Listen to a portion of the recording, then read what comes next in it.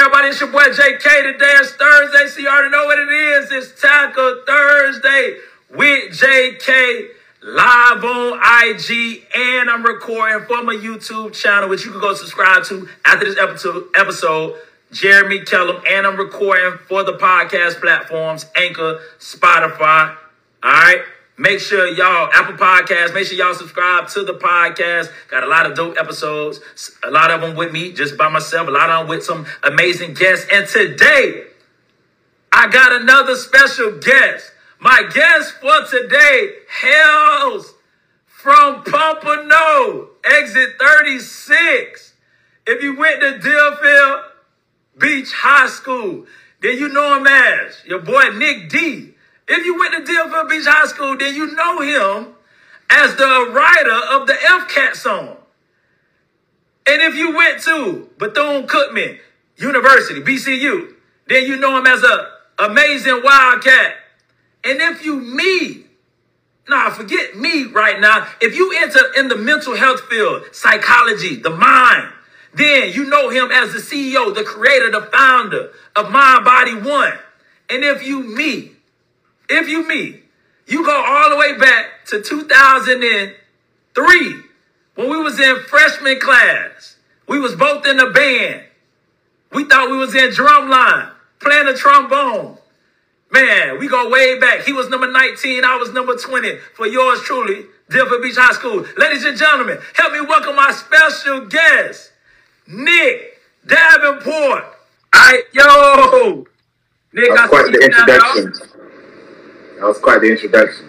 Hey, we ready now. We ready. Hey, so, boy, Nick D, man. Nick D, Nicholas Davenport on the show, man. Hey, it's been a long time coming, Nick. Long time coming, man. And so, I know many people on the show that's watching or will watch this may know you, but some may not know you, man. So go ahead and introduce yourself, man. Tell them who you are, what you do, where you're from. Go ahead and give your whole intro, dog. Who am I? Take it back to 2002. You remember the rest of that song, Petey Pablo. Yeah. But anyway, I'm not Petey Pablo. My name is Nicholas Davenport, or like JK said, Nick D for short. I don't know. You were probably one of the first persons to call me that, I think. I don't know if you started it, but you definitely were the first person to call me it, though. But anyway, my background, like you said, mental health, mental performance, anything brain, mind related is my thing. Like, I have expertise from the sport performance side of mental performance, from the military, tactical, education. I was a teacher for about 6-7 years, from the grade school all the way to college level. I've written research. I've been fortunate enough to dabble in a lot of different things as an athlete, as an entrepreneur, as a teacher, as a father. So, and JK, he's been on this road. I've seen his journey from the arena football days to becoming a speaker, to becoming a father, a businessman, everything. So we coordinated our journeys side by side, and we're both trying to make it happen. So, and we're both media personalities. So, let's give a shout out to the Davenport Beach High Communications Program. We got to give them props because we both use a lot of those skills still today. I know I do. I know you do. So we got to represent DBHF's Communications Program for sure. No, for sure, bro. Hey, so I never did that, right, publicly. But shout out to Davenport Beach High School Communication Broadcasting Arts program, because like you said, we in there, we in radio, we was in journalism, we was in your video yearbook, we was in all that, man, and it's crazy, and that's why, like, even when I talk to kids now, I mean, you was a teacher before I was, bro, so I'm just following in your footsteps, you know what I'm saying? But it's crazy to when we talk to kids now, to let them know, like, yo, find out what you want to do right now. Like, start thinking about that, because skills you gain along the way, you can use them. We graduated 07, bro. I know we're showing our age. 15 years. Hey, I know we don't look like it, but we graduated 15 years. And 15 years later, bro, we using skills that we got and received in high school, bro. So salute to you on that, man. And one, I want to say thank you, bro. Thank you for coming on the show. Hey, it's a long time coming. Like, I ain't gonna lie, I was like, why haven't I asked this man about coming on this show? And like, I think you put it out there, but I've been thinking about like asking you, but you made the move and said, hey, come on the show. And I'm I've been meaning for like a year to ask you, like, hey, I want to come on, man. All you had to do was just ask, bro. All you had to do, you already know how it is, man. Like you say, man, we really been along each other's journey. You know, since day one, man. Really, since we really like ninth grade, we've been. You number 19, I'm number 20. Man, from ninth grade, you was in my wedding. I remember when you found out that you was about to be a father. You're like, man, look, lady. Yeah, you were the first, man. Yeah. You were the first person I told. Hey, so, you know, man, so we go way back, man, and anytime I have a guest, man, so one, I want to thank you for coming on to the show, man. I really appreciate it, man. And anytime I have a guest on, man, but anytime I had a show, we tackle topics, right? Playing football, so we both used to tackle people, right? And literally. Yeah, we both, right? And we both used to tackle people, and now we tackle tough issues. And a lot of issues you tackle deal with the brain, deal with the mind, mindset, mental health. And so when I knew that you was coming on, I'm starting to think like, okay, what could we talk about? What could be the title? And so the title that what we're tackling today is the power of the mind, right? The power of the mind. And so when you hear that title, tackling the topic, the power of the mind, what comes to mind, bro? Like, what comes to mind? The power of the mind, it sounds cliche, but it's true. The mind literally is what precedes everything we do. And I know people get that in a general sense, and we talked about this a little before the actual podcast, but people get it in a general sense. But my job is like, how do we make that come to life? How do we really train the mind, whether it be from a mental health aspect, how we are day to day? How do we get better in our emotions, on our reaction to our environment? Because at the end of the day, we are the only ones who live through these two spaces between the ears, that brain's right here, and it's like, how do you get better? And a lot of times people think it's just a one-size-fits-all, or maybe it's just you either have it or you don't. I've actually seen this with some of my clientele, and it's ironic that they will hire me, and they think that you either have it or you don't, and that's not true. It's just like fitness. Like, yes, there's people who are faster from birth, stronger from birth, bigger from birth, but they also get stronger. And just like people's weaker or smaller, they can get faster, stronger too. And the same thing with mental performance. You can build that just like any other skill. And I guess this narrative that you have it or you don't, or it's just set in stone, needs to stop. That's a stigma that is just, you either messed up and this is just your life. And we know that's not true. And there's science that backs this. I've seen it from my real life experience. I've lived it from my real personal experience. So that's my real message when you say the power of the mind, is that we have the ability to reshape and train just like we would do with a muscle. I always use, what's my screen name, right? Mr. Mental Muscle. It's been there for a decade. That's not a coincidence, because just like a muscle, the brain is not a muscle, but it adapts like one. If you don't work out for 6 months to a year, you're going to get weaker. Your muscles get smaller. You're going to gain weight, and same thing with your brain. Those connections, and that's a whole other side we'll get into, I guess, at some point during this, that there's actual physical connections that can make you sad or make you more depressed, and vice versa, that can make you more upbeat, more lively. So it's just a whole combination of how do you approach just your well-being, your life, your mental disposition, and let's work on that. That's literally what my mission is with my company. So when you talk about, you said that mentally, that we could be at a level mentally at one point of our lives, and that there are connections that we can exercise and work. The brain is not a muscle, but it has muscle reactions, things like of that nature, that I can work my brain to develop mental toughness and a stronger mindset to one day become clutch, in a sense, or not afraid to take that last shot. Is that what I'm hearing? Is that accurate? That's exactly what it is, because you said the connection. So when you think about it, the brain is made up of billions, not millions, billions with a B, of neurons. Neurons are brain cells that send signals. So the funny thing about, like, to get on and talk about off top at the same time, is that we talk about mental things as it's like this magical, mystical thing that just happens. Like, no, there's actual electrical signals. These neurons fire, and they connect to each other and communicate like a network. Think of like a computer sends signals through the air to message friends and texts or emails, whatever. It's the same premise. But for you, it's for your body's motions, whether it be your heartbeat, whether it be your contracting your muscle to lift a weight, whether it be to run, whether it be to brush your teeth. So all these connections have to fire, literally fire. That's the term we use in neuroscience and psychology. They say neurons that fire together wire together. So the more they fire, the stronger that connection gets. And the less they fire, the weaker that connection gets. So let's use a very vague example. Let's say you're an artist or used to like to draw. If you were drawing all the time in, say, 6th, 7th grade, you look great. You could draw anything by just looking at it. If you don't use that, say, from 7th grade, I'm kind of using myself because I used to be a very good artist. So before I met you, I actually was very good at drawing. But I didn't really use it. So let's go from 7th grade, 02, 03, to now, that's 20 years almost. Yeah. So it's safe to say that I can still draw. Obviously, those neurons are still there. But since I haven't used them, they're weaker now. But let's transfer that concept to mental health, say depression, anxiety, or even on the other side, confidence. Mm-hmm. The more you have depression, guess what? The neurons say, hey, let's get stronger. He or she needs to feel this more. It must be relevant because your brain, I use the term, is amoral. As humans, it's kind of complex to get into that, but for the most part, our brain is just a reciprocation of what we choose to do. So if we're a bad person or a depressed person or a happy person, it's just a combination of all the times we've done things that are good or done things that are depressing or done things that are bad. So if you train that more and more, one second, my camera's slipping. So if you train that more and more, guess what? Your brain gets better at that. It's not that you're good or bad. Obviously, that's where the emotions comes in. You do make choices.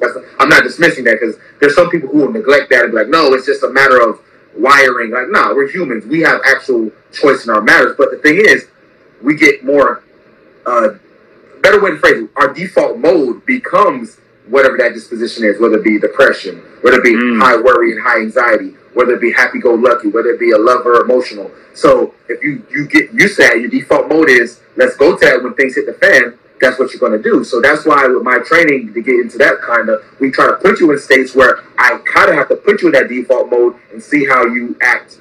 That way I know that, okay, when he or she's in this stressful state or this anxious state, they're going to default to this lesser performing level. And if we can replicate that just like a physical skill, we can know that he or she can execute that consistently and they can do it in the real world. And that's really the premise of all this. Man. Hey, that was a lot right there, bro. Y'all, that's the show right there. Hey, so that is so powerful. So you saying, and that's why even I think like we got young kids, right? And so why even more so it's so important with our kids to ensure that we create a consistent, peaceful environment. It sounds like, because whatever their default state or default emotion is, like you said, that is what they would go to. That would be their go-to. So like you said, if it's happy-go-lucky, then 9 times out of 10, they'll be happy-go-lucky. If we create an environment for our kids and mold them in depression and sadness and we talk down and beat down on them verbally, then that could become their default emotional state, man. That is crazy, man, and powerful and helpful at the same time, man. So I like to start from the beginning and then get to where you are. But since we kind of already where we are, man, and then I go back to it, as we go. But I want to get on Mind Body One, man. It's on your shirt. That's your company, man. And to be honest, bro, you was probably like one of the first entrepreneurs I know. One of the first entrepreneurs that I was like, I seen say, hey, look, I'm about to do this. You like, hey, Jay, man, I got a gym. I'm training people. Can I stop you right there? If you want to be technical, the gym wasn't my first endeavor. It was more so the music. When you think about it. Hey, go ahead, Nick D. Let me hit a rapper. Go ahead. Because I ain't done that in a minute. But let's be real though. Let's remember SNL with Money Mike. Shouts out to Mike McLean, and that's a mutual friend. Shouts out to Jason Stevens, mutual friend. Maddie Matt, friend and teammate, and the whole crew. And everyone else. I was like y'all A&R person. I was there like, hey, bro, this. You low-key were. Hey, I was like, hey, this dope. I was hyping y'all up in that thing. But hey, go ahead. You were. You was there when we recorded. You were there when we recorded. You were on the at school. All right, so your first entrepreneur endeavor, right? Because like I say, man, like you was ahead of the game our age, like investing in, hey, I'm gonna do this and startup and stuff. So talk about that a little bit, man. Like, what went into your entrepreneur spirit? Like, the reason I bring the music up, not even to be funny, but I have to because it sets the foundation for all of this. Like, low key, everything I did with my rap career and producing career led up to what Mind Body One would become today. So, but basically, going back to that, so it's like I was doing that with not Mind Body One, S&M with Jason and Mike and them and Matty Matt, and it's like buying those mics. I'm a high school kid. I don't make no money. So saving up for $150 mic was like a life savings type of move. That's like equivalent to us right now as adults buying like a new car. You have to have this equipment, like this mic right here. Like looking back on it, like this mic is way more expensive than that mic, and it's like we were doing all what we were doing. So that like mindset of I knew that it takes money to make money. I guess that's what I'm getting at. So I knew that I had to put in money to do it. Now, granted, I didn't know how we were going to make money. That's the bad side of that. I didn't know how to make money. So what you just did, I could turn this into a mental training lesson.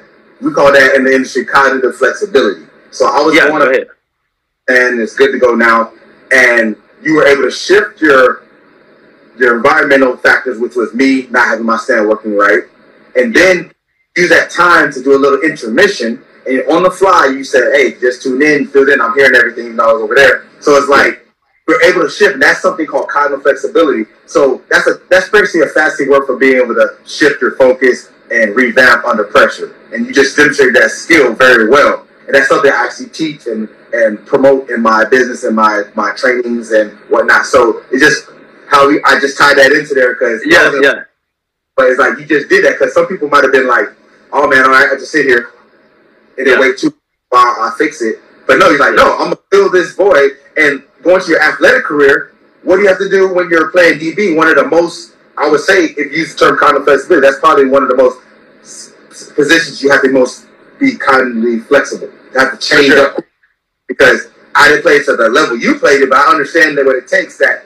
you can't wait on anything. You have to really be ahead of what the person in front of you is about to do, whether it's the quarterback, whether it's the running back, whether it's the tight end, whoever it is, you got to be aware of sometimes all of that. So it's like you just definitely say that your career and vice versa, your abilities as a person fed into that as a career, and vice versa, your career at that high level made you better as a performer in that. And so that's why I love this stuff because it's all mental. At the end of the day, it all comes back to the process and the mindset, how you approach things. So, Nah, definitely, for sure, man. So now, so you said the first investment as an entrepreneur was the music. $150 from Samsung. The microphone.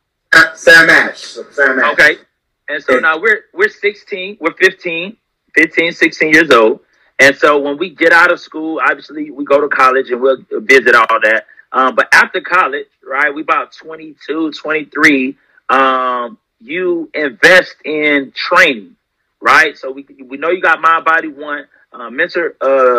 Mental Muscle Fitness, right? So talk about that, man, as an entrepreneur, like what caused you to go into that field, and what advice would you give a young adult? Because I target young adults with this podcast, and what advice would you give young adults who are at that point where they're like, man, I'm about to jump, I'm about to leap, I'm about to start my own company, my own business, something I'm passionate about? Talk to them a little bit. Yeah, so the thing with that is, like, coming out of college, like, I had a lackluster collegiate career. I was a football player, a track athlete, and a baseball player. And it's like, slowly but surely, each one dropped off. First it was the baseball. I won't say names, but I had to stop playing that because of baseball. And then when football got chipped away from that. So now I'm just doing track. And by the time I was a senior at Bethune, the great Bethune-Cookman Hill Wildcats, and I was like, okay, this is where my athletic career ends. And I was fine with it. That's the thing. Unlike probably, I would say, I don't know the percentage, but a decent amount of athletes. That 95%. I was going to say 90, but I'll go with you. Yeah. That transition is not easy. For me, it wasn't easy, but it wasn't hard. When I say that, I mean, I was able to say, okay, sports is not my thing no more. And I was fortunate enough, my parents blessed enough to teach me at a young age that I had other gifts. Now, I know a lot of guys, especially young black men, aren't told this a lot, but I was told a lot as a young kid that I had other things I was good at, and I knew it. So you met me at a pretty young age. I was 14. So it's like knew going into high school, I mean, if sports didn't work out, I was a smart kid. I didn't always get the best grades, but I think outside the box. So I knew I would be okay. But not every young man, especially young black man, gets that telling. They're told, hey, you can catch the ball, go into the league, or you can run fast, whatever. So going back to 2012 or 2011 when I graduated, I didn't really know what to do because I always had an entrepreneurial mindset. In college, I was selling CDs, I was networking, making connects with DJs. And like I said, those music skills, even though I don't talk about, most people don't know me post 2016 or 24. They don't have any idea I did music. That's crazy, right? Yeah. I know. So basically, those skills, networking, knocking on doors. I remember I went around all of Daytona with my friend Harold Rose, who was like an older kid on the track team, who was a junior, I was a freshman. And we'll go around the beach side of Daytona Beach, just walking around, handing out flyers of my mixtape or CDs. And I'm just talking to strangers. And the reason I bring this up, because now, fast forward to 2022, those same skills, just like our communication broadcasting skills, are still there. So, fresh out of college, I worked at Sears Auto selling car services. I forgot that. Yeah. Nothing to do with psychology, nothing to do with sport, nothing to do with fitness. So while I was doing that, my mindset was, Nick, there's more to this for you than this. Everyone else around me was like, hey, this is good money, blah, blah, blah. And you could make good money if that's what you truly want to do. I didn't make the best money. I made okay money because I was a sales rep. I'm the guy who said, hey, you need brakes, you need tires. Yeah. $300,000, whatever. So I knew that wasn't my life. So I was like, no, to figure out what's next. So I enrolled at Barry University and started doing mental health counseling to be a therapist. Because as a psychology major, my logic was, if you do psychology, you need to be a therapist. But the thing is, most teachers, I hate to say it, don't really give you the bigger view of how much is in this industry. And now I'm fortunate enough to give back because I have a professor at George Washington University that brings me in every year for the last 3 years now. That's what's up. Students of the diversity of this industry. Because I didn't have that. So I thought, psychology, be a therapist, right? And the people at home, you probably, it's like, wait, there's other jobs in psychology than therapy? Exactly, right? So I'm like, I guess I'll be a therapist. So this lady, I'm all over the place, but it's all going to make sense. Her name's Nicole Lewis. I ain't talked to her since. But I don't think she's very active on social media. But Nicole Lewis, she said something to me that literally, she don't know it, set the fire that would blaze to become what we now know as Mind, Body, One. So Nicole Lewis was in my class. She said, hey, you're a former athlete, you're doing therapy, you probably would like sports psychology. And I'm like, what's that? Now, mind you, a lifelong athlete since I was a little boy all the way to college, it was a psych. How do I not know what sports psychology is? I didn't. And that just goes to show you how people don't really tell you how diverse this industry is. So she said, but there's no money in it. You know what I heard? I want to do that. Who cares about the money? That's what I heard. So I immediately shifted my major to sports psychology next semester. Then my first semester, I'm loving it. So we're probably like in September, October. So a few things would happen. A few months into that semester, I'll get in a car accident. I was fortunately to be okay, but the car was totaled. So I have no car. And then I'll find out I'll be a father. So guess what? School, put on the back burner. So that was 2013. So from that point, from 2013 to 2015, is working as a teacher as a sub first, then an interim, then I'm a full-time teacher. So in that 2-3 year period, what I was doing, but I was still doing fitness on the side. This is where you were coming down every off season, working with me, whether at Patrick Peterson's place or at small warehouse facilities I had. I had one in Pompano, I had one in Boca. You've been to almost all of them, except I think this one. Now you gotta come through this one where I'm at right now. But basically, that side hustle to try to get some extra income with my other skill sets was cool, but it's like I need to feed my family. But then I would get laid off in 2015 from Pompano Beach Middle. I'll say the name because I've been out this 2014, so it's now. It's whatever. But so basically when I got laid off from them, I had just had Tiana. She was 3 months old at the time. And my former significant other, she wasn't built for that. And there's no hard feelings, but she wasn't built for that. It was hard. Think about it. I went from 40-some thousand a year to zero. So I got a job. And this is when I said, you know what? Mental muscle fitness is no more. It's now mental muscle performance. Oh, you thought I was going to say Mind, Body, One. Not yet. So Hey, that's what I thought you were about to go through. Hey, I feel I'm you, a know. storyteller, right? You're a storyteller. So, Go ahead, bro. So mental muscle performance, the vision with that was I'm going to do sports psych stuff. Because I was going to start back going to finish my degree in sports psych, and I ended up finishing that in my master's. And then I would adults helping with performance issues. And remember, we were working with Pat Peterson. I was doing this stuff with them. It was low key what I'm doing now, but it was a remnants of it. So basically, that was the vision. Okay, I'm gonna build the fitness side. I'm gonna have the mental side, and the mental muscle. It won't be fitness no more. It's mental muscle performance, because performance means anything. That could be a date. Yeah. That could be a ball game. That could be school, ballet, whatever. So that was a vision. So 2015. So I still gotta eat though. So I get a job at Target overnight from 2 a.m. to 8 a.m. So I'm unloading trucks and I'm in the toy aisle. And the reason I bring this up because it's just like the toy aisle is a very hard aisle to stock because it's a lot of them. There's a lot of aisles. The kids yeah. are Yeah. a lot of work. So I'm lifting the heavy boxes to load up the pallets and put them upstairs, and they put every toy on the shelf. So shouts out to the people who stock. But anyway, everyone who does stock, we can listen to music or whatever because it's overnight.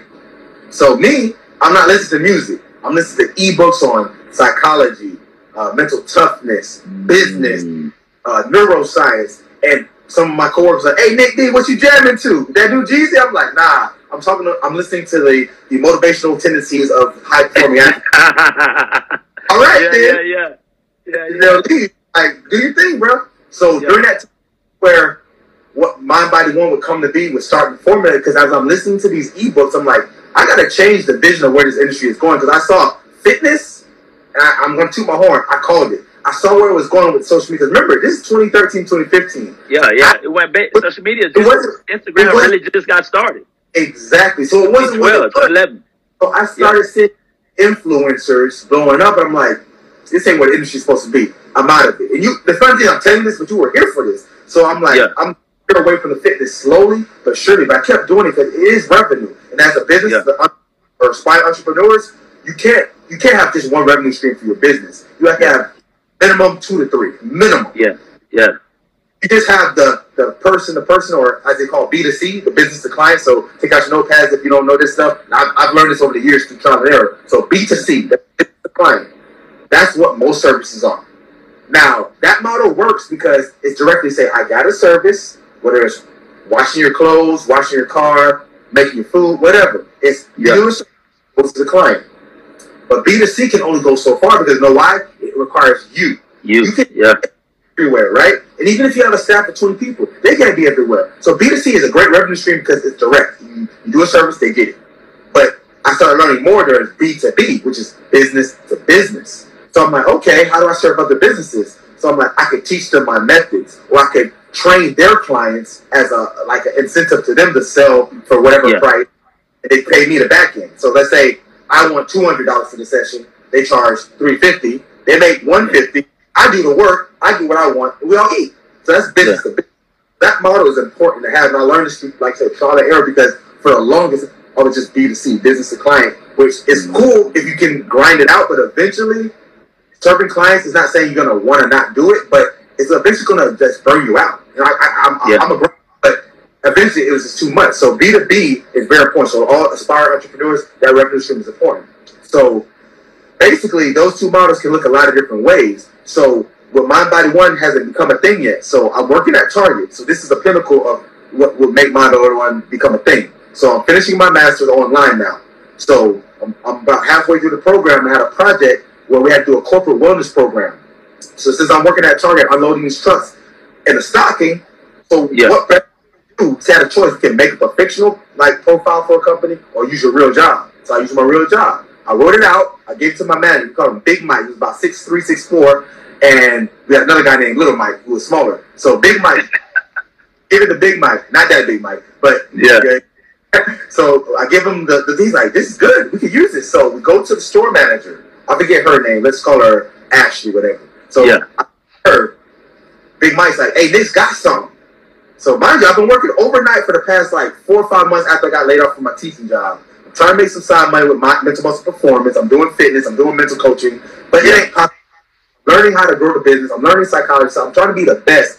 Mind you, this is almost 10 years ago. So all the people who don't know, this is not overnight. And those who do know me, I came a long way. But anyway, so Mike chose Ashley. I remember her name. I do, but I'm not going to use it. So Ashley was like, oh, cool. And handed it back. At that very moment, I said, you know what? I'm done. I applied for 56 teaching jobs, 0 hires. I worked at Target trying to support my family at the time. They didn't appreciate me. So I said, you know what? Was that Chris Brown song? Hey, check the deuces. Hey, deuces. And I ain't gonna lie, 2 o'clock the next day came, alarm going off, or 1:35, because I live right down the street from this Target on Federal by Deerfield High. Yeah. So I'm like, you know what? I ain't going. I turned back over. Went to sleep. I set 2 alarms. So the second one off is like 1:50. I'm like, so my ex, my baby mother, so she was like, are you going to work? And I'm like, nah. And she's like, obviously, she didn't want to hear it. That's why I don't blame her. Like, who wants to hear, this mother freaker ain't going to go to work? Yeah. Because at that moment, I knew I was just a body to them, not to toot my own horn. But I'm going to toot it because I worked my butt off to get here. Yeah. No, you're bad. Talk that talk, Nick. I wasn't valued. So I went from school board didn't value 56 no's. You know how that feels. You've done it with high school sports. You've done it with your pro career. You've done it with your business. Sure. No, for sure. Good. It don't. I can tolerate it, but I got sick of hearing no. So I said, deuces to school board. I said, deuces to Target. And I actually apologized to that Ashley girl months later. I went up to her. I went to get done, and I'm like, you know what? I was wrong for that. She appreciated it, but I knew she didn't care because I was just a body. Because guess what? $10 an hour, they found somebody else. And it wasn't even about the fact that when I looked her in the eye and gave her that I put my hard work in making this program for us to actually use it, my manager liked it, and she just like, oh. And then back, I knew, I'm like, why am I here? $10, like, money-wise, definitely not my value, but this, I'm strong. Like, I'm not as strong as I used to be. Like, you know me, I used to squat 500, deadlift 580. I was very strong. I don't want to be used for that. We're athletes, but we're both fortunate enough. We have the intellect that we could take this further. So I'm like, sure. As an entrepreneur, anyone who's aspired to be an entrepreneur, remember that. It's not about being egotistical. And I'm not saying quit your job. I'm not saying that. Because I was in a predicament where I got laid off. So I kind of had to hustle and grind. But if you have a job, keep that job until your current hustle or hobby or side, whatever it is, right now becomes, I would say, 6 to 8 months worth of revenue can support. Then you can leave your job. And I'm telling you some trial and error because I lived it. Because I did it the wrong way before. You were there for that one time. That was the first one. So I did it the wrong way. I didn't have anything saved. I was living month to month. But now it's like, okay, no better, Nick. And I'm still learning. I'm not perfect. But basically, that was the step out to say, you know what? School board don't see my value. Target dang sure didn't see my value. So that's where mental muscle performance like, okay, I got to make this be something. So I took a job through me, not mental muscle performance, and I said, okay, I'm going to do this job. It was an assistant to a psychologist named Dr. Rick Harris. I haven't talked to him since 2017. But Rick Harris, he gave me the tools. So Nicole Lewis set the fire for Mind Body One, but Dr. Harris gave me the tools that make it become. So this one is very integral because people talk about business. One thing I'll preach that I will not deny, some people might say, you don't have to do this. I'm going to say you should do this. Learn from someone who's already doing similar things that you're doing. I don't care how high your credential, because I had a master's degree, and I was still learning from this guy like I was a undergrad or even right? Now I'm getting paid.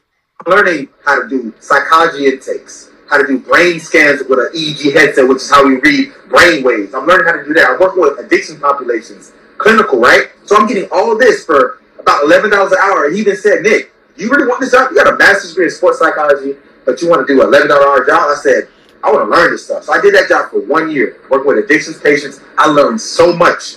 And then he gave me an opportunity. He said, hey, you have a master's. Maybe we can use that. I want you to make a group. We're going to call it the Mind Body Connection. He said, write me a little proposal. I wrote like a 2-page proposal. And I said, the group's going to be mental training, like skills, like psychology stuff, like mindset, motivation, goal setting, self-talk. But half of it will be physical, where we integrate thinking and moving. Now, you see, it's starting to look familiar now. Now he's like, sounds like what you're doing now. It's coming out together. And we're in 2015, mind you. So we're only like 2 years, not even a year and a half post laid off from Pompano Middle. So that's significant. Like, the story is great. Like, if I get a biopic, I already talked to one of my friends, Dante, he's like, you gotta get Michael B. Jordan. I want him to play me. So, so yeah, I think he'd be good. No, for sure. So, you know, I think the whole. No, go ahead. I ain't gonna go ahead. I was wrapping up, like, to get to, like, okay, now we're here. Here's the business. But what you got to say? No. I was saying that just that journey, and what I want, you know what I'm saying, the viewers and listeners, especially my young adults out there, man, that I'm targeting, just to know how much time it really be taken to get to a certain level. And I think I know for myself, like I just heard Rick Ross say this. He said, man, it really take about 10 years to really get the brand, develop a brand. He didn't say to develop $1 million brand. He didn't say to develop $1 billion. He said just to develop a brand. And so I started to think, I'm like, dang. I'm like, man, I've been speaking for, since we've been on each other. But 2013, similar to your story, somebody sparked that fire when they spoke into my life and said, I see your passion. And I mean, you was there when I was like, yo, I'm about to take speaking, serious. We were talking about a whole bunch of different stuff, bro. So it's crazy how when our visions or when our commitment to pursuing excellence in a specific career, when it jumped off, how we both were kind of right there. And I started to count my years. I'm like 2013. I'm like, dang, I've been pursuing this professional speaking career about 9-10 years. And now people are, oh man, you do win. Don't you got to come win? You do this.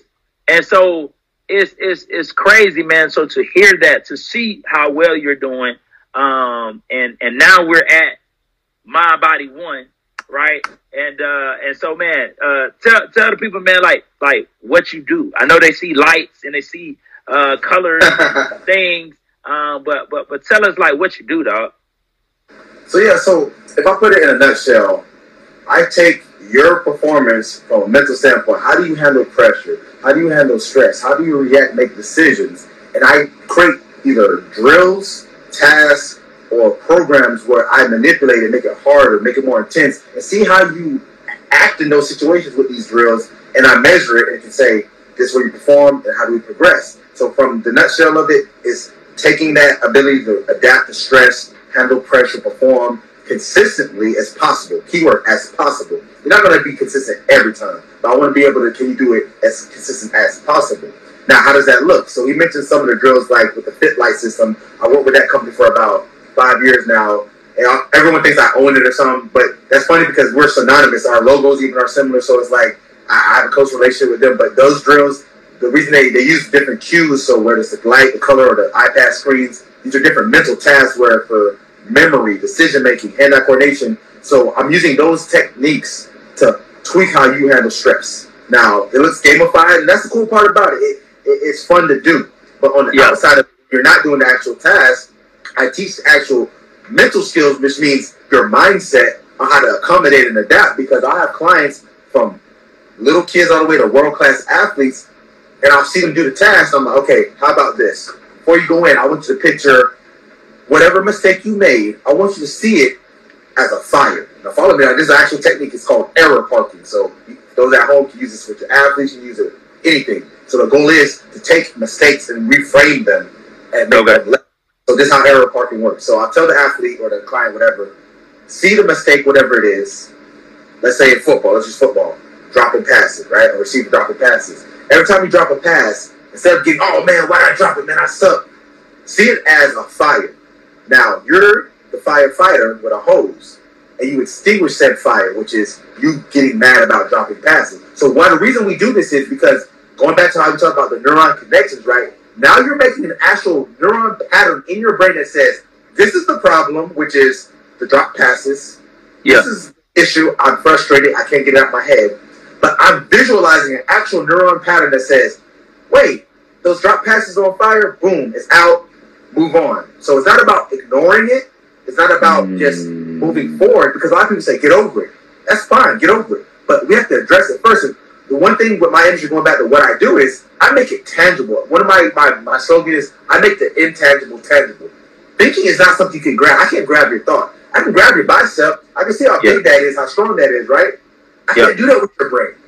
But if I can make ways to make it more tangible, so I can say, all right, he messes up in these, and this is his response. Now I know where to trigger him or her. I'll put more stress on that because I know they mess up when people talk in here. I have a drill where they'll wear these headphones like this and do one of my cognitive tasks, and it's a voice of me literally talking all the trash that they hate. I'll do a full diagnostic of, so do you have issues with your performance? Yeah, I hate it when people do this and this. Do you have an issue with your body image? Yeah, I feel like I'm overweight because I work with a lot of MMA fighters and making weight is important. So I have clients who will say, I think I'm fat and I can't make weight, and they'll really be beat up about this. So guess what's in that audio when they're doing my drill? I'm talking a lot, and I give them, hey, I gotta go full in. They're like, all right. I say some hurtful stuff. So it's like, that's literally a way to get them adapted. So that's another technique. That's called sledging. So you got just two free techniques on the house. So the first one is error parking, which is visualizing the actual mistake. It could be a fire. That's just one example. Or it could be a balled up piece of paper. Visualize yourself throwing it in the trash. But the goal is to take that irrational or irrelevant thought and disposing of it some way. It could be a fly, swat it. Get creative. That's the beauty with this. I get creative with it. I do all types of it. I actually have a way I do this with real time. I'll have like 20 pieces of paper balled up, and they'll do a drill. And when they really mess up, they'll take that actual piece, visualize the thought, throw it away. So now not only visualizing it, they're physically doing it. So that's error parking. The other one is called sledging. So think about it. We play football. You're a DB. Receivers talk trash, and vice versa. We talk trash back. So it's like, get acclimated to what you're going to hear. That's a problem I see a lot of coaches if you go the sport route, but you can apply this to anything in life. Most people don't train in the environment. When I say environment, I don't mean the setting. I mean exactly. So if you're going to shoot free throws after practice for a coach, I need 20 free throws for you leave, but it's quiet and chill. When is it going to be like that in the game? Or even a job interview. Use this in a job interview. I do this myself when I used to do job interviews. I had an interview about 3 years ago with a big corporation, this addiction center that had a potential to get a contract. It didn't pan out because the pandemic happened. Matter of fact, I should reach out to them again. It's been a while. But anyway, before the interview, I sat outside the office while I was waiting, slowing my breathing down because that lowers your heart rate. So that's another free tip. Slowing your breathing lowers your heart rate physiologically because you cannot be physiologically stressed and relaxed at the same time. That's a biological impossibility. And what I mean by that is, if your heart rate increases, usually when you're stressed, breathing, it slows it down by something called the vagus nerve. So the vagus nerve says, if he's breathing slow, it tells your brain that he can't be stressed right now physically because fight or flight, right? You heard that term. You can't be fight or flight state if you're breathing slow, right? Wow. Because if you're fight or flight. So that's biohacking, right? You're hacking your brain to say, you do that for about 2-3 minutes, your heart's going to slow down and be calm. Now, it doesn't mean your brain slows down, but what's a better parameter to get your brain right? Where you're breathing hard and anxious, or when you're calm and slow? Now, getting your brain right and your mind right, as I say, is dependent on what you do in your head. But you need to set the tone for it first. So those are 3 things I just indirectly, I don't know if I got on that. Error parking, disposing of thoughts, sledging, getting used to training in an environment that's going to have the atrocities that you're going to hear, and then vagus nerve, breathing slowly to make your body physically relax. That's called the parasympathetic nervous system. You cannot be physically stressed and physically relaxed simultaneously. It's impossible because they work on 2 different energy systems or two different nervous systems. So by hacking your body, by slowing down that breathing, it tells your brain said he or she must be okay. Because if you're running for your life, you can't breathe slow. Think about that. Imagine you're running from a lion or a gunman or whatever it is. You're not going to be. It's impossible because you're literally trying to fight for your life. So your brain's saying, hey, if they're breathing slow, we got to be good. So what happens over time, like I said, you can practice this. You actually train your brain to lower that level quicker and quicker and quicker. So let's say you do that 3 to 5 minutes of slow breathing for a month. It's going to get to the point where when you get stressed, all you got to do is like 2 or 3 breaths and you're good. Because now your brain is at the point where it knows like, oh, we're good. And I practice this myself. So I'm telling people, try this. It is like, just breathe. That's what people say. But do you actually practice it? Yeah. So there's that. Hey, so man. So that's what I do. You just talk. Hey, I wish I would. I mean, I wish I could have had you as my sports psychologist. Or I remember going into games super anxious not really understand the anxiety, but knowing that, especially with arena, because it was like, I'm guarding emotion, and if I have a bad game, we probably gonna lose. Not because I'm just so good, but because of the position I play. Like literally, it's like the quarterback of the defense. If the quarterback play bad, we're gonna lose. If the safety arena play bad, we're gonna lose 9 times out of 10. And so you just taught us a brain hack, and that's what I hope people watching this. I hope people gotta that's go back. What I do. People gotta go back and watch this and listen to what you just said, bro. A brain hack. Start the camera real quick. I'm gonna start the camera real quick. Go ahead, dog. Go ahead. Hey, brain hack. My boy Nick D just taught us a brain hack, man. That you could trick your body. So if you're doing a job interview, or you got this big performance, and you nervous, and you anxious, breathe slow in and out, which tells your brain, like you said, Nick, that we good. We ain't nervous. We good, even though we know we are. But go ahead. So one more part, I should have put in that breathing part. So I started to slow your roll. So do about 4 seconds in, hold at the top for about 3 seconds, and do about 5 seconds out. So make the inhale shorter, the hold shortest, and then the exhale longest. So that's important to do that. So inside 4, three to 4. So hold about 2 or 3. Hold 2 or 3, and then out and then exhale about 5. Because that's about 11 seconds total. Yeah, like, and do that for about 2-3 minutes once a day, and then once you get better at it, go about 5 minutes, and then when you get real good, 10 minutes. That's harder. 10 minutes because now it gets monotonous. But from our perspective as world or your world class, I didn't get to world class, but high level athletes, you world class too though. Hey, I appreciate it. So high level athletes, you have to do the monotonous stuff, and this is why what I do is important, because a lot of people don't want to do this stuff because it is monotonous. Some of my tests are very boring. Those don't make the ground. The fun ones make the ground. But if you can see a session, some of the stuff ain't that entertaining. But it got to be done. And that's why, like, if I name drop one of my most claim to fame, I call him a client. Yeah, go ahead, name drop, because that's what I was doing next. Okay, he's become a friend of the family. He's come to my daughter's birthday. Justin Poirier, like I worked with him literally for 5 years. It'll be 5 years September. Tell wow! Tell the people wait. who they are. I think today is the first day I worked with him in 2017. Was September 22nd? I think so. I might be wrong. It might be the 21st, but it's around this time on the episode. So Justin Poirier.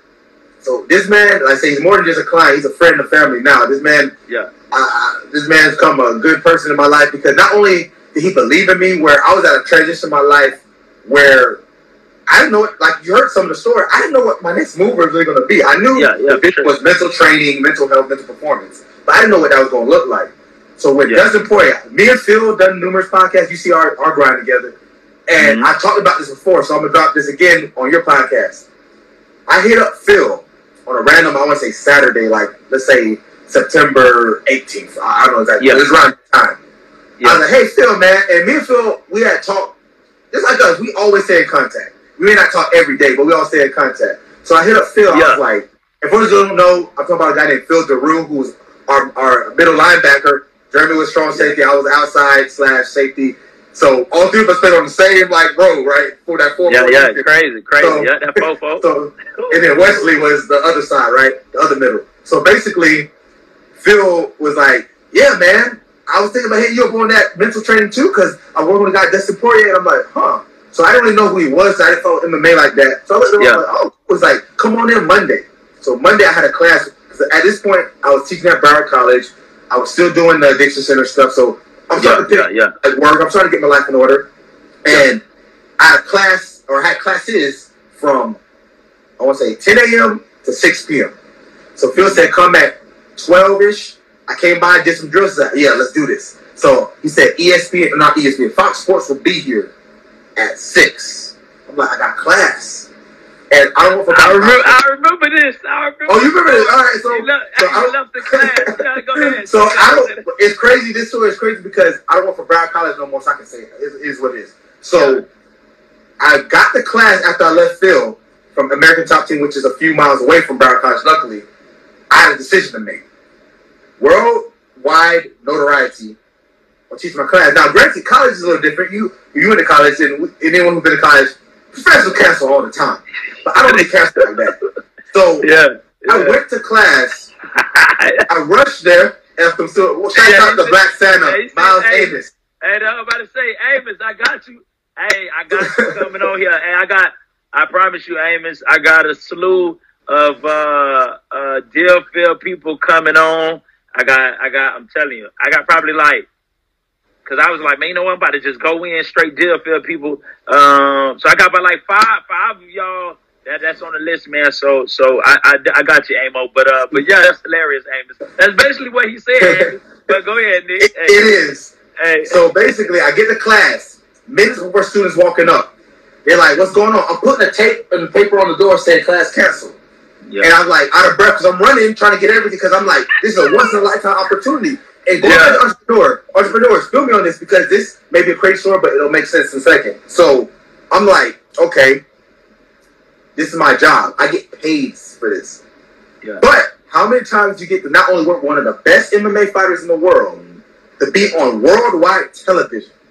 And this is why it's important because you should not. Now, be mindful when you say no or don't say no, but don't say no to a lot. Say no to a minimum, but that makes sense. So anyway, at the time, my facility, you've been to this facility, the one that was in Boca at that warehouse. I run all the way back from Coconut Creek. For those who are not from South Florida, this is about a 25-minute drive. Hello, you ran? I ran or drove, but I did run like. I'm like, hold on, hey, but I was like, well, you making the story real good. But I drove from Coconut Creek to Boca. It was about 20 minutes or so, and basically I ran like every light. I ain't gonna lie to you. I canceled class. I broke laws, but how many times? So I got my equipment, drove back to ATT. I get there. I meet Dustin. He's a cool dude. We hit it off. Do some drills. Cameras in my face. I'm mic'd up. That was September, right? That's about September now. Right now, 2017. 5 years later, here we are. So November, my birthday's November 3rd. So November 3rd, this is where it just gets realer than real. Mm-hmm. Me and Dustin, Phil was out of town, out of country. He was in, I think, Russia, or he was somewhere doing a seminar. So it's just me and Dustin that day. He didn't do fitness. He just did me, the mental, right? Yeah. So we talking. He's like, dang, Nate, what you got going on this weekend? I'm like, I don't know, man. It's my birthday today, and my family's actually waiting at the house to cut the cake and eat pizza. It's like, wait, what? I'm like, yeah. Because that's how much I wanted it. I didn't care it was my birthday. I literally left the house with like 8 family members waiting for me to come back. I said, I'll be back in an hour or two. Yeah. So we sitting there chilling. He looked at me and I'm like, I'm being real. I think that sold him like, I'm for real. This is not just a gimmick. Not at face value. It looks like that. I got so much hate comments from that video because when it launched next week, the week after my birthday, it launched. I'm getting hit up with DMs. I'm getting love. I'm getting hate. I'm getting racial slurs. Because mind you, this is UFC. This is the biggest fighting faction on the planet. There's other ones. Yep, that's when I had to challenge you, my man. But basically, I was getting comments like, this is next level, man. We need more fighters doing this. And then other people, oh, this is nonsense. He's going to get knocked out doing this BS. So it's 50-50. Then I saw racial slurs. I'm like, and mind you, while I've been in the spotlight at a very minute level, because, you know, I've already been on the scene, but it's never been worldwide. So I ain't going to lie. This is where my mental toughness had to come in, because I'm seeing all these comments. I see the good, but there comes the bad. I'm like, these people hate me. They don't even know me. And it's like, I can only imagine what celebrities go through. But anyway, so that came out. My doors get knocked on. And the rest is history. Like, that risk I took. So the point of that story was entrepreneurs risk-taking. I could have said, you know what? My more steady income comes from this job. And I risked it. Because what if I got fired? I didn't. And luckily, most students are like, hey, no class. That's not professional. I shouldn't have done that. I'm not going to commend my behavior because I have a duty to bear or had a duty. So it's basically like, but I took a risk because I saw the vision like, what would this lead to? Because I didn't get paid to do that session. But I knew that chances, because a lot of people I say as entrepreneurs, they say, if I'm not getting paid immediately, why should I do it? As of right now, I still do pro bono things if it makes sense, of course. But it's like, you got to look at the bigger picture. It's not necessarily doing free labor. You're building a relationship because Aetna Insurance, I told you before we got on the phone, right? I've been working with Aetna Insurance for 4 years now. Aetna Insurance is one of the largest insurance companies in the world. They've been around for forever, 100 years. I've been working with them as a consultant, as a vendor, doing all types of work with my mental training, with the corporate contracts with BSO, which is Broward Sheriff's Office, one of the largest police departments in the country. I got through them. I worked with Broward School Board. I worked with City of Miramar, City of North Miami. The list goes on. And I got all this because this story. I got DM from a girl. I ain't gonna lie, I was trying to holler at her. trying to shoot a shot. Slide a DM. She didn't want none of that, and that's fine. But she shifted to this thing you're doing with this training is interesting. You want to come to my job? I think you could be good for it. I'm like, okay, but she's like, we already spent our budget though. So I was like, sure, why not? Yeah. I go there. Everyone's on my table doing everything. A few months later, I get a call. Hey, I was at that event you did with Aetna. We met briefly. Do you want to do an event? Blah blah blah. I did it. Paid gig. And I've literally done that for the last 4 years. So that free labor became a paid gig that became contracts consistently. During the pandemic, where everything was shut down, I was doing webinars for them for Broward Health Hospitals, Broward Schools, BSO. So it's like, if I said no, and that's like the epitome of my journey, you got to understand that it's not going to come. People want to win before they work, but you got to put the work in before you win. And that's just how, I don't care how hard it is, because my big thing is I will never tell someone not to do entrepreneurship. Shout out to Parker. Oh my God. Yeah. Hey, got my dog. Hey, Park on there too. Park up there. He on deck. Hey, my dog on deck. This is a star-studded cast we got right here. They coming through. Hey, Davenport coming through. Hey, for real. You feel me? So basically, I guess the main idea is like that work is unavoidable, and I know it's cliche, but I'm not gonna lie to you. There was times, I won't get into too much detail. We'll save that for the biopic. But anyway, so there was times where I was doing all this and I was sleeping in a car. There was times when I didn't know my meal was coming and I got a child to feed. So it's like these are things that weren't easy, and I had to say to myself, okay, do I want to stick to this? So it wasn't about do I want to make money or grow my business. It was like, is this vision that I have is truly what I want to do? Because with my skill set, I could have went back to the school board. At this point, for sure. I had years of teaching at the college level now. But I could have been like, you know what? I got to do it. And I'm not going to say that's the right or wrong choice, because both choices come with their ups and downs. Because the ups of going back to school board would have been consistent paycheck, benefits. And that's why I said pick your poison, because going where I was at with Mind Body One, at this point now, I work with military. I was getting contracts. But the thing is, this industry is not full blown yet. So I'm kind of a front runner now. So it's like everything I'm doing, people are watching and like, okay, let's watch what Nick does. And when they see me, like I heard this on a movie, I forget what it was, but it was a good saying. They said, the first one through the wall gets the bloodiest. And that was me. I bust through that wall, and I'm like, I'm here, let's make this mental training happen. But I'm all bloodied up while everyone else behind me, while the debris flying away. It's like, is it good, Nick? Is it good? Come on. And I would bring people on and like, hey, and then I'd say I got screwed over sometimes. But at the end of the day, my main point was the vision what I was trying to build worth the struggle. Because struggle is inevitable. Whether it's monetary struggle, whether it's family, you know some of this struggle. I hate to say it, I've lost numerous friends. And it almost makes me want to cry inside, because it's like, these are people I call, like you, people I trust as brothers that I don't even talk to no more. And I have no ill will to any of them. It's like 3 or 4 of them. And I think, I'm a heavy thinker, going back to the mental health segment. I'm not heartless. Like, as a man, I got to be strong and tough. But end of the day, I got emotions. We got emotions. We got feelings. This guy is no longer in my life, and I consider him like a brother or a best friend or whatever it is. And this is what, and all I got to say is, this is sad but true. Not everyone's meant for the journey. It's just what it is. Because at the end of the day, I've had friends who it didn't work out with the business, but we still talk every day or every other day or every other month, whatever. And I got people who it didn't work out and will never talk ever. And on my end, there's no beef. I've had to make amends. Some of them I've called, and we've had conversations, and it ended with just like, we cool, and that's it. And some, I know they're probably going to hate me for a long time, if not till the day I die. And it sucks, but that's sadly what. And I'm not saying that as an entrepreneur you're going to have people hating you, but you're going to have to do things, because if you get back to psychology of it, there's a personality trait in psychology called agreeableness. So agreeableness means your ability to be cohesive in a group, take direction, follow orders, and fall in line. So guess what an entrepreneur needs? Not that. You have to be the opposite of agreeableness. But the problem is, with high agreeable or low agreeableness is, you're going to have a lot of this. So I can work in teams, no problem, but as an entrepreneur, there's going to be times where you got to be like, nah, you got to go on the back burner.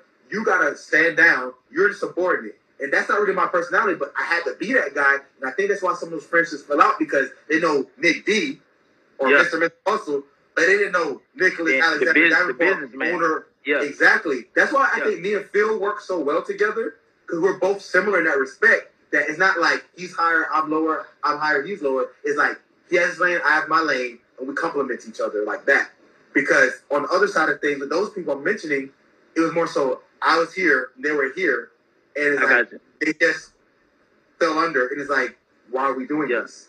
And that's it sucks that it went that way. So as an entrepreneur, make sure whoever you bring on, and this is something I've learned through lots of time and error, make sure whoever you bring on, whether it's, I don't care if it's a close friend or a stranger, make sure they have a skill set that not only adds to what you're doing, but is different from what you're doing. Because I have a 10-year plus or 15-year experience in the mental health, mental performance field. I don't need to bring anyone else who has that. I need to bring in someone who knows finance. Or I need to bring in someone who knows marketing. And that's the mistake I kept making. I kept trying to bring in people who had none of those skills and said, hey, be a me junior, be a Nick Jr. And it's like, as an entrepreneur, you can't be a micromanager. You're going to fail because, one, people hate being bossed around versus being like, hey, this is the objective, carry it out. That's what it should be. There's a difference between, hey, do this versus, hey, Johnny, so the marketing campaign you're working on, we need to make sure it gets to this demographic. It needs to be over 2 months, and we have a $15,000 budget versus, no, do it like this. Do it like, you know what I mean? So that's that balance that a lot of entrepreneurs, when they start building their team, they don't really get into. And you got to have that when you start bringing people in. Yeah. Nah, and your story, bro, is so relatable to mine in the sense of just, like, you've been in your groove, you know what I mean? Like, you've been in your groove and been working with Dustin Poirier and UFC lightweight champ and Timberland and BSO and so many groups and so many amazing people to name, and the ones I didn't name. And I see myself feel like I'm hitting that stride and you know, working with this company or being brought in to speak to these people, but the grind is real. You know what I'm saying? And when you say that people want to win before they work, is so important. That's real. Where there will be times, many times, even now, like I say, I do stuff. Like you said, it got to make sense. I ain't gonna say don't have no problem doing something for free. But yes, obviously I want to be compensated. But if I do it for free, there's a reason, right? And betting on yourself. I want my young adults to know, bet on yourself. Like, I remember when I left Arena, right? Right before the season started, I chose not to go back. My homeboy Brutus, that was in a wedding, he was like, bro, you the only dude I know that held out in Arena football. Like, they did a holdout. And I'm like, bro, I said, bro, I ain't think about it, but you right.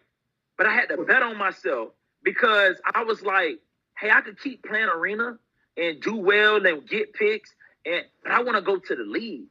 And so I went to do my pro day for the second time. Now, did I make it to the league? No. But that idea of betting on myself is something that I do now, is bet on myself, take risks, take challenges, calculated risks. You get what I'm kind of saying? But there's power in that, bro. So no, I don't fault you for turning down that, for counseling class and going to speak on Fox Sports, on Fox, because, hey, you don't pass up opportunities like that. And even if nothing ever happened from that, you still did the right thing. But amazing things have happened, and you living a dream. And I know that you're going to the top, man. And so with that, as we start to wind down, man, I got a few more kind of questions. But man, what's next for Nick D, man, and Mind Body One? Like, what's next, dog?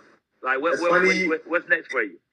So it's funny you ask that, because with the business, there's so many things I do. Like, someone asked me at the event I did with Aetna, there's like, they wanted to bring me in for another event. It's a completely different company. And they're like, so do you do this and this? I'm like, well, actually, I do all you just mentioned. So the next phase, you know the Marvel Universe, how they have the MCU? Yeah. So I'm kind of making a mind, body, one universe. So I got a whiteboard right over there with a bunch of stuff jotted all over. So I got my courses that I already have. So I have a course right now called Foundations of Cognitive Conditioning. So that's basically how to learn how to do at the basic level what I do with my clientele, the actual business. So that's a B2B. So remember, people listening business to business for other business. So I sell that mostly, probably exclusively to practitioners. So that's physical therapists, teachers, sport coaches, fitness coaches. So they take that and they can apply it to whatever population. So right now we've got 2 more courses in the work. One's going to be more so for how to do what I do full on. So when you take that course, it's going to be a little more pricier, but when you take it, you're going to make it back, because my business, the reason I do so well is, like I explained some of my backstory, I have a background in clinical psychology, cognitive psychology, sports psychology. I'm a fitness and strength coach. I'm a former athlete. So it's like, those actually help me design these courses, because I'm not going to toot it, but I'm going to toot it. A lot of people, they don't really have not necessarily a diversity, because you don't have to have every background, but it's like, you got to be able to walk in both worlds. So I've spoken in front of a room full of PhDs. So I have a master's, respect, but everyone in the room had a higher degree than me, and they're hanging on every word. But I also can go to a Little League football coach and to 7-year-olds and make this make sense for them too. And that's where my superpower is. Like, I tell this to every contract, because I'm very relatable. You know me from pretty much my whole life. Because 14 years is when you start finding yourself. You know what I mean? Like, everything before that is just fun and living. But you met me at 14, so that's what became who I am. And it's like, I've always been that guy. My superpower is I can take an information, apply it to whatever demographic. I've never served in the military, but yet I have soldiers on my clientele list. I've never been a police. Granted, my dad is, but same thing. I've never been a world-class soccer player, but I've worked with. So my job is to say, can I make this make sense for you? If you're a police, here's mental training for that. If you're a 6th grade teacher and you need to help your kids be able to retain information better, I got something for that. So the next phase is building those courses so we can train those people. Also, I mentioned to you before we got on the phone, the app. The app is going to change the game, because as of right now, from a business standpoint, I work with a lot of different companies, and I use a lot of different softwares. And a lot of people message me and they'll say, what app are you using? And I'll say, I'm using ... They'll go, and then they're using that app. So guess what just happened, entrepreneurs? I gave away money. So making app is very expensive. So it's not like I can just snap my finger. But the point is, that's the next phase in the Mind, Body, One universe. So the courses, the app. So now people don't have to outsource to other companies to do my methods. They get my methods from the courses. They get my app to do the methods. And then also, I'm making something for B2C. So I've strayed away from B2C a little bit. I still work with some of my clients face-to-face, but most of my business lately has been organizational and other businesses. So back to B2C. So this one's going to be big. It's called Mind, Body, Oneness. So how this works is, I took the curriculum that I used to teach, because I made a curriculum for Broward College, to my students. So it covers physical wellness, mental wellness, emotional wellness, nutrition, all that. So you'll pay a fee, either a one-time fee for full lifetime access, or you pay a small fee, but it's monthly recurring. But either way, you pay that fee, you got access to all the modules to learn how to be healthier from all those different components, and then you'll get curated training plans for all of it: mental, physical, emotional, nutrition. And this is something that is for the client. This is for someone who's an everyday user. Because right now, on Facebook, we got thousands of people that follow us, that went to school with us. And right now, they can't really use a lot of my stuff. Not because they don't want to, it's because it's not their market. So now it's time to seize that market. So going back to those streams of revenue, I still do my consulting. So I still come in, I go to an organization, say, hey, we need help with ... So if the military, we want a program that allows them to be physically exerted to the maximal limits underwater, but still think. That's not an example. I've actually done that. So I work with a naval special warfare group, and I did something unrelated, but one of the people were like, could you make a program for our underwater training? Because with naval special warfare group, you're talking about people like Navy SEALs and things like that. These are the elite. And they're like, can you make drills they can do underwater? Because their literal training is called drown proofing, where they have to learn how to perform underwater and not die. You actually could die doing this training, so it's very intense. So I made drills where they had to do like some of my cognitive and mental performance while underwater. So just give you an idea, right? So, So this is the next wave, creating all these things where I can add these methods and be a resource. So I guess sum all that up with this, be a resource. So think how Amazon has everything for general shopping, tools, equipment, anything. Walmart, same thing. I'm going to be that, not rephrase, I am that for the mental performance field. You're going to come to my dog. If you need equipment, exactly. If you need equipment, you come here. You need that software apps, you come here. You need the training and education for courses, you come here. Like they used to say, remember I used to be a history teacher. I love history just in general. They used to say the sun never sets on the British flag. I've been in 6 continents, not physically, but my methods have. I've had purchases in 6 continents, except Antarctica. We're working on Antarctica because you know why? Antarctica has 400 researchers from numerous countries, so it's possible. So I didn't get that 7, 35 countries. And the crazy thing about it is, for those dreamers out there, I've actually never left U.S. soil. That's still on my to-do list. But think about it. A young black man from Davenport Beach, Florida, a product of this, I made it pro without having to catch a ball. Not saying you can't do that. That's not what I'm saying. Because obviously that was my dream at one point. But I keep pushing this narrative because I'm a product of the HBCU, young black men, for our young black boys. It's not saying don't do it, because we both used our athletic ability to take us far. For sure. I'm so thankful and grateful that I was able to see and do the things I've done. I remember the first time on plane was with you and Phil and Dave and all, and Miles. Going to Rutgers. Going to Rutgers. I couldn't have done that if I wasn't a top-tier athlete. We couldn't have done that if we weren't top-tier athletes. So I will never discount that.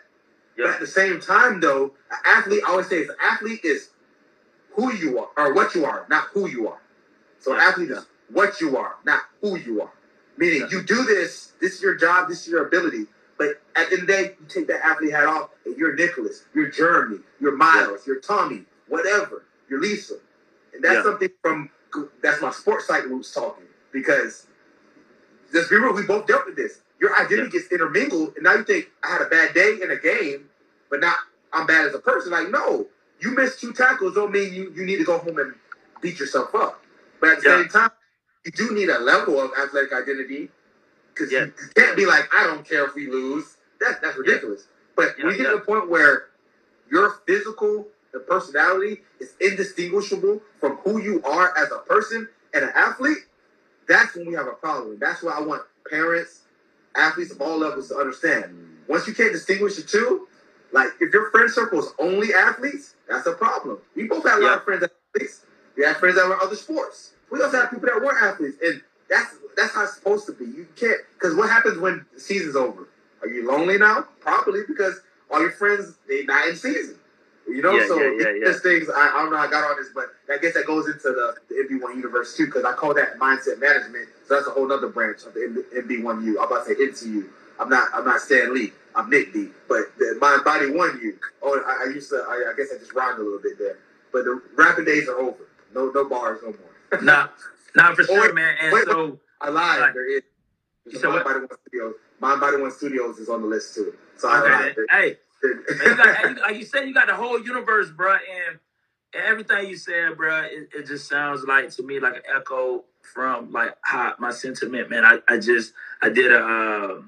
posted it, man, an article I did while I was blessed to be in, and I talked about that, how when you're younger as an athlete, you're learning who you are as a person, while simultaneously your identity as an athlete is getting tangled and tied around who you are as a person.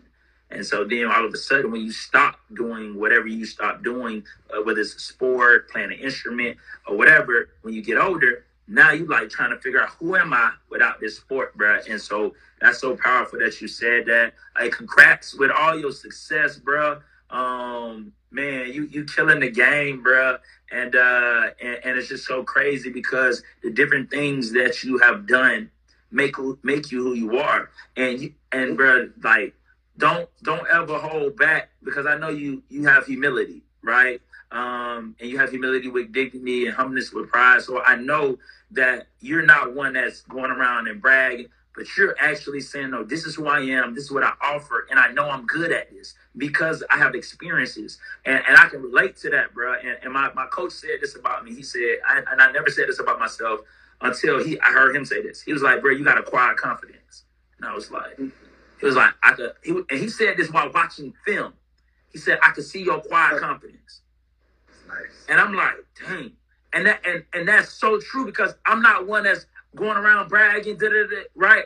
But I got a confidence knowing, like, hey, bro, like, you know what I'm saying? Like, my voice is my superpower. You know what I'm saying? It is. I know I could go teach. I know I can teach teachers and I can teach kids and I can go and teach a school and implement a program that I offer. And so when I'm listening to you, bro, I am listening to myself. And so to see the heights that you at is only inspiring me, bro, and letting me know what is to come for me. Not in your lane, like that's your lane, but I'm talking about in my own lane because it's like, hey, that's my dog. Like, and I see so many similarities in myself that I see in him. And I know we both got that work ethic, crazy work ethic, that we don't quit, we don't give up. And so, man, I'm gonna do two things. So I want you to tell this story for me because I shared it on my podcast a lot. You probably know what story I'm about to say. And then I'm gonna give you an opportunity to ask me a question and then you can close it out. So we trained down there with Pastor Peterson, World Class B, right? Down there with Pastor Peterson Sr. Everybody know Pastor Peterson, the great, one of the greatest DBs to play from Broward to LSU. That's why number 7 is so famous at LSU is because of Pastor Peterson. And so while training out there, who came and watched us train, dog? So, yeah, I was out there helping as an intern with Patrick Peterson's dad, Pat Sr., and JK was getting ready for the combine or the pro day. And yeah, Deion Sanders, I think Phil Simms was there as well, and a few other correspondents for ESPN. So I'm about a foot or two away from prime time. JK was guarding everybody, locking them down. There's some other notable names out there too, like Terrell Pryor, Tyrann Mathieu, some other names that were like smaller schools. But either way, everyone out there could ball. So JK is out there locking people down. And I hear, he said, that boy can ball. And he straight up like this. Think about it. There's no like lead up to this. So it's not like he was pre-recommended to Deion. He knew who JK was. It was straight up like he was just raw watching him do what he does best. And since I watched him do this since 2003, for like at that point 8 years, and I know he did it when he was even younger. It's like I knew it, but it's like this is a raw, unedited filter from Deion Primetime Sanders watching a guy playing a similar position. Think about this. Like, I don't think people understand the magnitude of that, him saying that. The fact that it was unsolicited was cool, but the fact that the guy who said it has literally revolutionized that position. Revolutionized sports in a sense, because he played 2 sports at the same time, pros. And he said that about you, and I'm like, wow. What he said, Nick? What he said, Nick? That boy can ball. Like, he straight up it wasn't like a assumption of, is he talking about JK? It's like, no, because every time you stepped up, you would go against Pat, because even though Pat's DB, he would go on receiver sometimes, guard the actual receivers as well, obviously. And it's like, it was maybe like 3 or 4 other DBs, and I would say you stepped up probably the most of any of them. So it was inevitable that it was, or undeniable that it was you he was talking about. And it was like to hear him say that, and I remember you came back to the car. We was riding the car. Yeah. Yeah, and it was like this is the guy said this back then. So it's like it's not even like a starstruck moment. It's just the fact that one of the best to ever do it. Like, you can throw out all kinds of titles, but I definitely know his name will be mentioned in the top 5, regardless of who you think is the best of best. He's in the top 5 for sure. And he said that for sure. And I appreciate you telling that story. I used to say I say it all the time, right? But now I got a person that actually told me, but even more so because I know.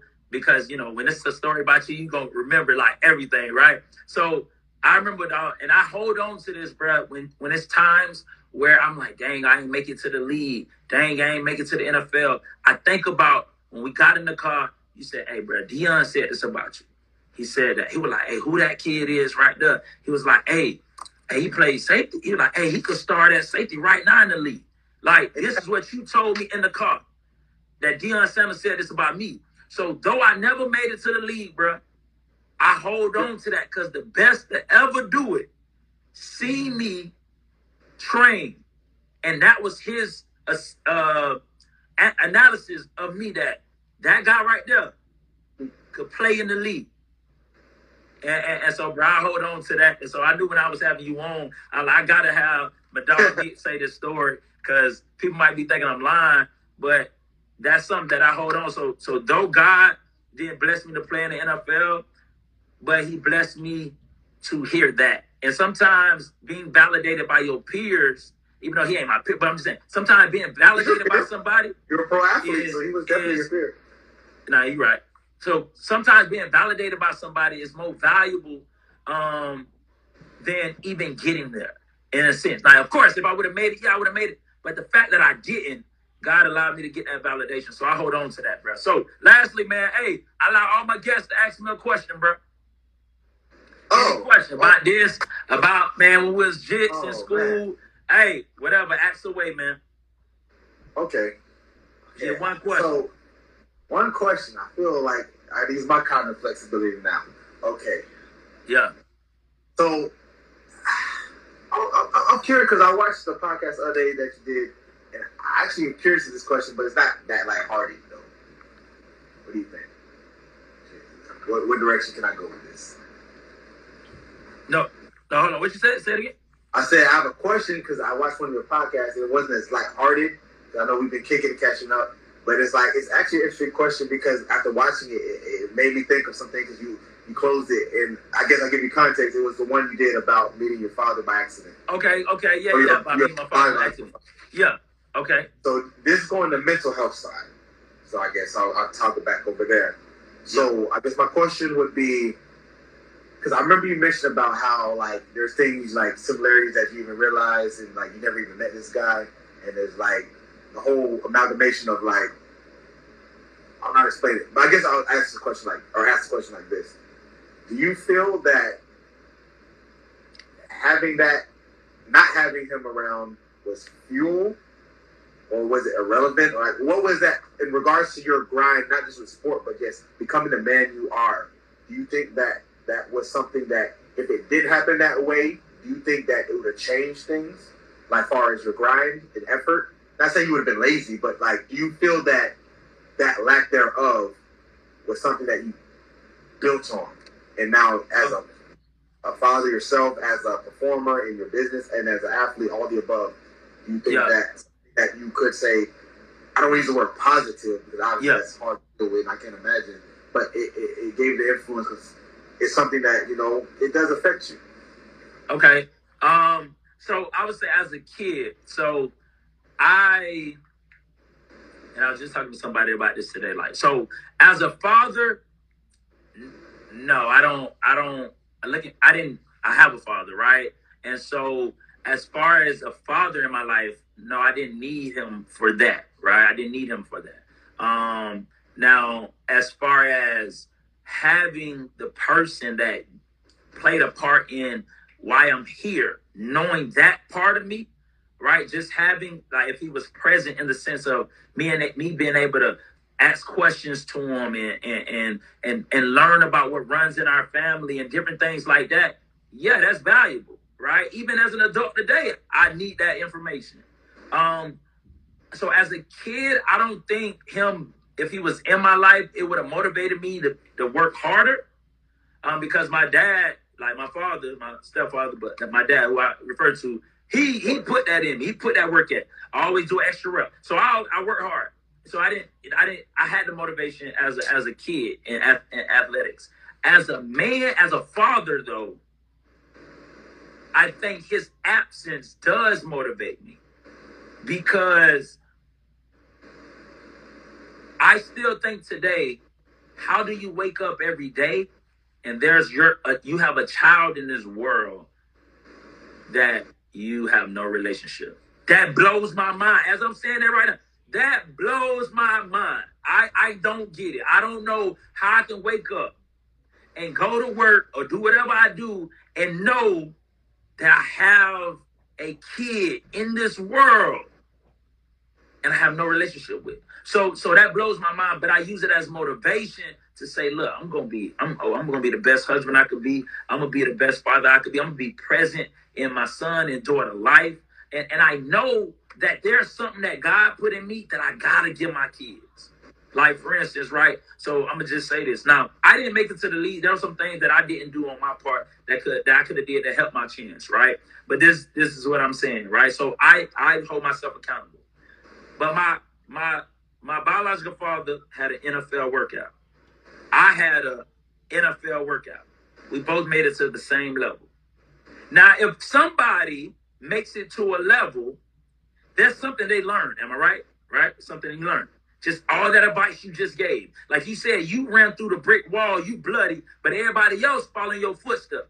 So if you make it to this point, there is something that you could share with me as your son that I could have did left, I could have did right, I could have did different, that maybe I get over that hump if you were there to give me what you learned. But because you went through it and that don't have no relationship with me, it's almost as if you never went through it because you never got to pass it on. Because what we go through in life ain't even just for us. That is for others in our lives. It's for our kids. It's the people that we teach. It's for people that's listening to this podcast. So as a kid, no, I don't think him being present would have motivated me more or less. I had that motivation from my dad. But as a man, as a father, as a husband, yeah, bro, that motivate me, dog. That motivate me to not be him, but to be present. Because I know what it is to wake up and I don't have a relationship with no killer man. There ain't no killer man in this world I got a relationship with that I can look and say, that's my grandfather. My mom, father passed away. I don't even know if my biological dad is alive or not.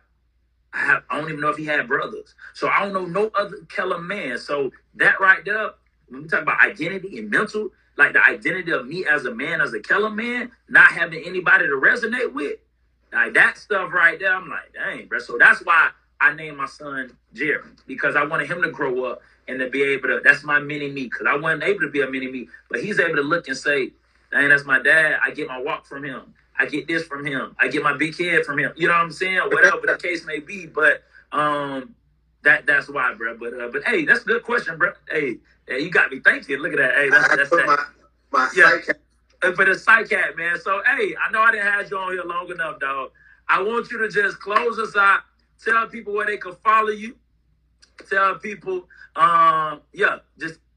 briefly just tell people where they can follow you, dog. And just give words of encouragement to the young adults out there that are thinking about entrepreneurship, man, and what it is that they're gonna need to see it through, to make it the heights like you are, and as you go to higher heights. So yeah, you can find me on all platforms at Mr. Mental Muscle. That's my personal page, but it's still my business page because I post all my content there. There's the actual Mind Body One Instagram as well, but I need to get back on that more frequently. But anyway, those are where you can find me as far as Instagram, Twitter. Now, as far as like more deeper content, I have a YouTube page as well with, I call it the Mental Breakdown, where you can learn different mental training, mental life skills through different popular, like I did one on Manti Te'o, where I broke down his story, but explained how it resonates with just general populations and how you can learn from it. That's what the Mental Breakdown channel is for, so that's on YouTube. I just started a short form podcast, which is on Spotify, Apple Music, called the Think Fast Podcast, which is only 3 minutes. It's 3 minutes or less. So my premise is to get you quick sound bites. So that one is just starting, but it's pretty cool because it's not that long, but you still get a lot of information from it. So recap, Mr. Mental Muscle, the Mind Body One, the Mental Breakdown, and Think Fast Podcast. So a little bit over the place, but depending on what you want from me, I got something for you. I guess that's the big end point. So yeah, and for the entrepreneurs out there, simplest thing I can say to you, figure out what the vision is. When I say vision, where does the end goal look like, and what are the processes to get to the end goal? So need both. You need the outcome, which most people got. The outcome is easy. I want to be ... I want to be here. But what are the processes? Once you figure those out, it's just a matter of configuring that and alternating your pattern or path till you get there, really. Because it's never going to be linear. It's going to be cumulative, meaning ups, downs, left, right, back, forward, all added together till you get that final outcome. So, yeah.